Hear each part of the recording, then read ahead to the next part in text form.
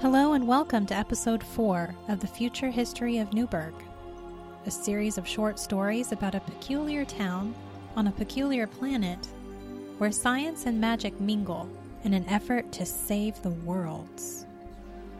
In the last episode, we hiked with Ranger Andy through the forest around Mount Distant and ran away from Bigfoot.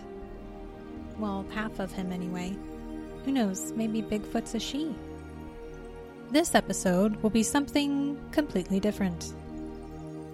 I hope wherever you are, you're relaxed and happy and ready to listen to Episode 4, Purchase Price.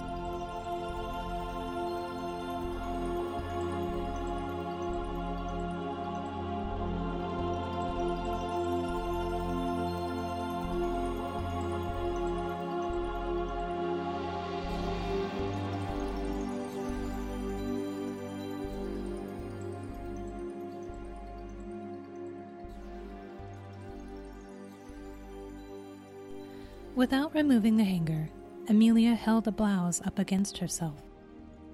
She looked down and tried to judge the fit. There were no mirrors in this part of the store, and she wasn't committed enough to get a fitting room. The blouse definitely didn't go with the faded bootcut jeans she was wearing. She gave her shoulders a quick shrug, deciding to stick with the green shirt in her other hand.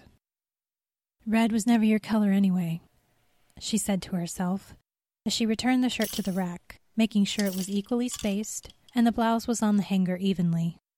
The people who worked at the garment would have one less thing to straighten up before they closed. It then occurred to Amelia that this was the first time she had been shopping that she didn't rate the store mannequins by dressing difficulty. After 5 years in retail, she knew which model's legs detached and which didn't. For the first time in an eternity, she realized she was in a store, and she didn't feel disdain for the overly bright fluorescent lights that seemed to extract a person's life essence. Amelia had done some research and found that the lights were a retail invention out of Lower Newburgh, designed to keep shoppers in stores. The lights drew out a mixture of melanin and joy, which made shoppers want to fill the void by buying bright clothing or buying anything really. But all this took its toll on the people who were in the store all the time, the sales staff. This led to many an insincere, "Welcome to the garment," as well as an abnormal pallor. Amelia hadn't actually been shopping in a while, preferring to order online and having the product appear at her home. Couriers could deliver some items, but she preferred the convenience of the distribution center. The distribution center, which also ran the Newburgh Bank, had been around for so long that no one remembered if it was powered through scientific advances or through sage magic. Either way, the products ordered online simply appeared inside the customer's home at unpredictable times, sometimes at night, sometimes in the customer's bed. If a package was ever missing or delayed, the distribution center always encouraged customers to check their freezer first. Every now and then, a package would materialize there and go unnoticed for days. Amelia had never had that happen to her, but she had been woken up at 2 o'clock one morning by a package of Wonder Grow orchid fertilizer materializing next to her that had then oozed out of its box and onto her quilt. Her bedding expanded rapidly to blanket the entire bedroom. This incident is what led her out to a physical store to buy new linens. While she was there, she looked out across the street to the garment and convinced herself that she could use some new shirts. When she handed her purchase to the extremely pale man at the checkout counter, whose name tag read Chaz, Amelia immediately knew a few things about him. 1. He neither had sage powers nor scientific genius, or if he did, he had no aim to use either of these abilities to save the worlds. 2. He had onions for lunch. There's just no hiding that. And 3. He was paid the same amount as any sage or scientific genius in Newburgh. All working adults in Newburgh received the same wage. The powers that be believed economic equality was an important foundational step in saving the worlds. However, if a professional project showed significant promise to make the world's better places to live, people were allowed more credits to fund their projects. Of course, many of these credits found their way out of the labs and into the personal pockets of people like Dr. Gladys Weber. Amelia had dug into the town archives and found that Dr. Weber had not only invented Invisitech, but she was also the person responsible for Newburgh's integrated computer network, among many other things. Amelia had picked up hints as well that Dr. Weber was currently working on another monumental project. It was no wonder that she was extremely wealthy. Certainly, there were people who were not as fortunate. Those who couldn't work were not eligible to receive credits. There were also those who wouldn't work, and who chose to obtain their credits by dishonest means. There were some people who, regardless of where their credits came from, spent all they had at Newburgh's casinos. Corruption and crime had tipped the scales in Newburgh regardless of the founder's intentions. Amelia placed her thumb on the register so it could scan her print and approve her transaction. "Would you like to save 10% by opening up a rewards chip with us?" Chaz asked as a white, wispy vapor drifted out of his skin. Amelia watched it float to the fluorescent lights above, where it made a brief, crackling noise, like a bug caught in a zapper. "No, thank you," she said quietly. Looking back at him, she knew more about him now. She understood what it was like to work in this environment day after day. She saw herself in Chaz's apathetic eyes, and in his hand movements as he waved the anti-theft enchantment device mechanically over her new possessions. It was like being in a time warp. She had escaped that life. After years of working in a job that was clearly not a good fit for her, she had finally stepped out on her own. She was living on her terms now as a freelance journalist and following her curiosities in this weird town. Yet, part of her was jealous of Chaz. His life was secure and safe. He worked regular hours and left his work at the door.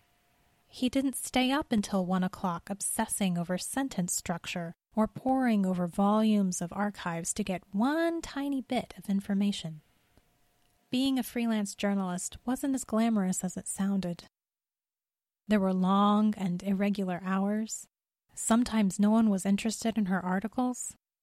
Amelia spent days unearthing information and pounding the pavement, and there wasn't much to show for it, except for maybe a new green shirt, and bags under her eyes from staring at her digital notebook for too long. The door chimes at the garment rang out, and a Zan with pearlescent lavender skin entered the store, followed by an entourage of people. Zans had a way of moving that made people want to follow them.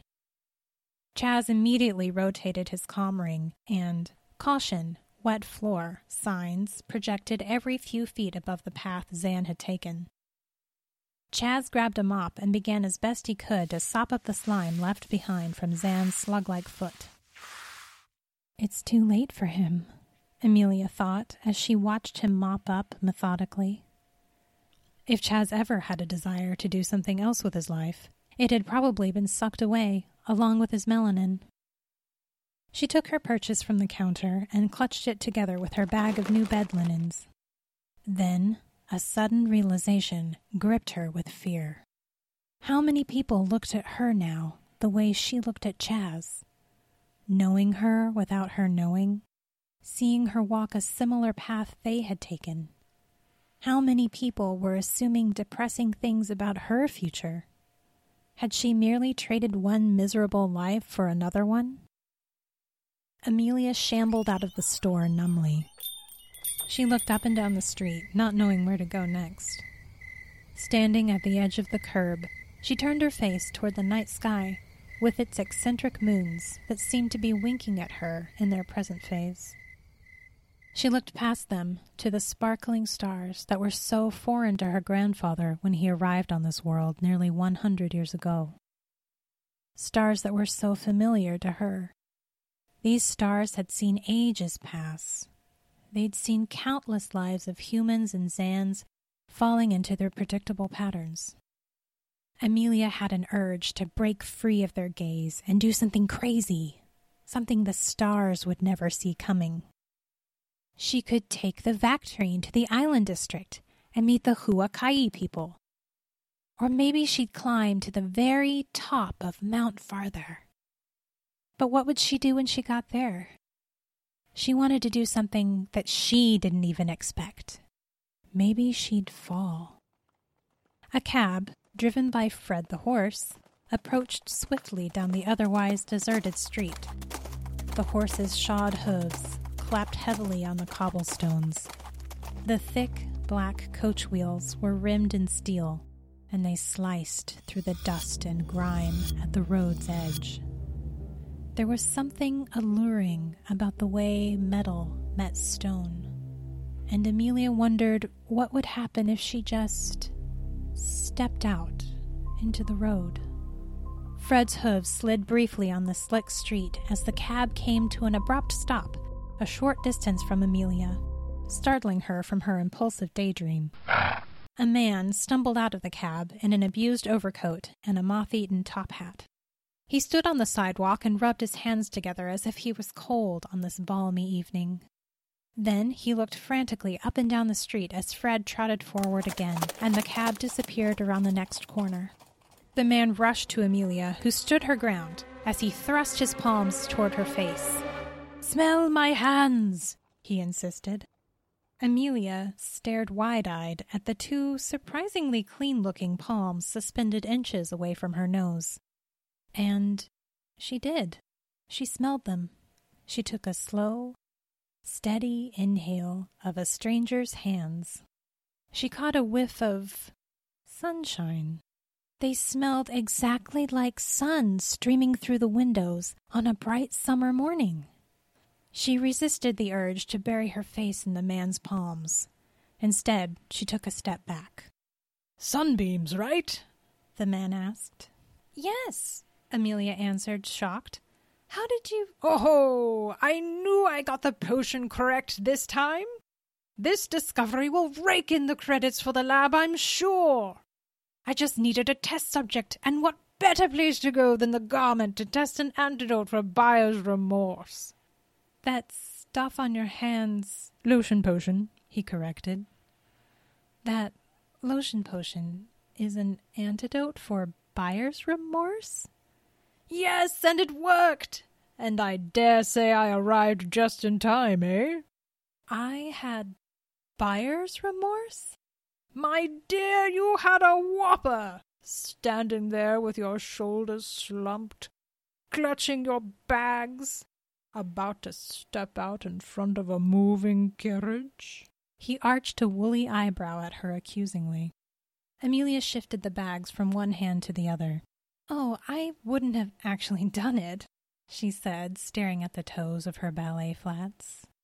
"That's what they all might have said. But now look at you! Look at that smile! You're definitely not off to the mountains now, are you?" "How did you—" "Who knows what you'll do now? Sky's the limit. That's what my father always said. He was a coal miner. Good evening, dearie. I've got a sun lotion to patent." The man marched away, whistling and clicking his heels when he reached the corner. Amelia stared, dumbfounded, after him before calling out, "Thanks!" She doubted he heard her. Well, that was wild, she thought as she crossed the street and began her walk home along the cozy, lamplit streets of northeast Midtown. She had smelled a stranger's hands. She'd breathed in the scent of sunshine. She bought a very pretty green shirt. Feeling refreshed, Amelia jogged up the steps to her apartment and hung her new shirt in the closet. She put the clean sheets on her bed and made sure the quilt was smooth and taut before she kicked off her shoes and crawled on. Sitting cross-legged, she continued her research on the flora and fauna of Newburgh's forests. Every few minutes, she would pull the stylus free from her hair bun and jot down a few notes in her digital notebook. She was looking forward to her interview the following morning with a Newburgh Parks and Forest Ranger. He wanted to come forward with his account of a headless monster in the woods, and she couldn't wait to write the article.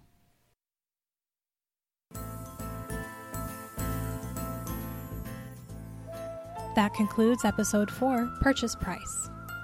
I hope you enjoyed it.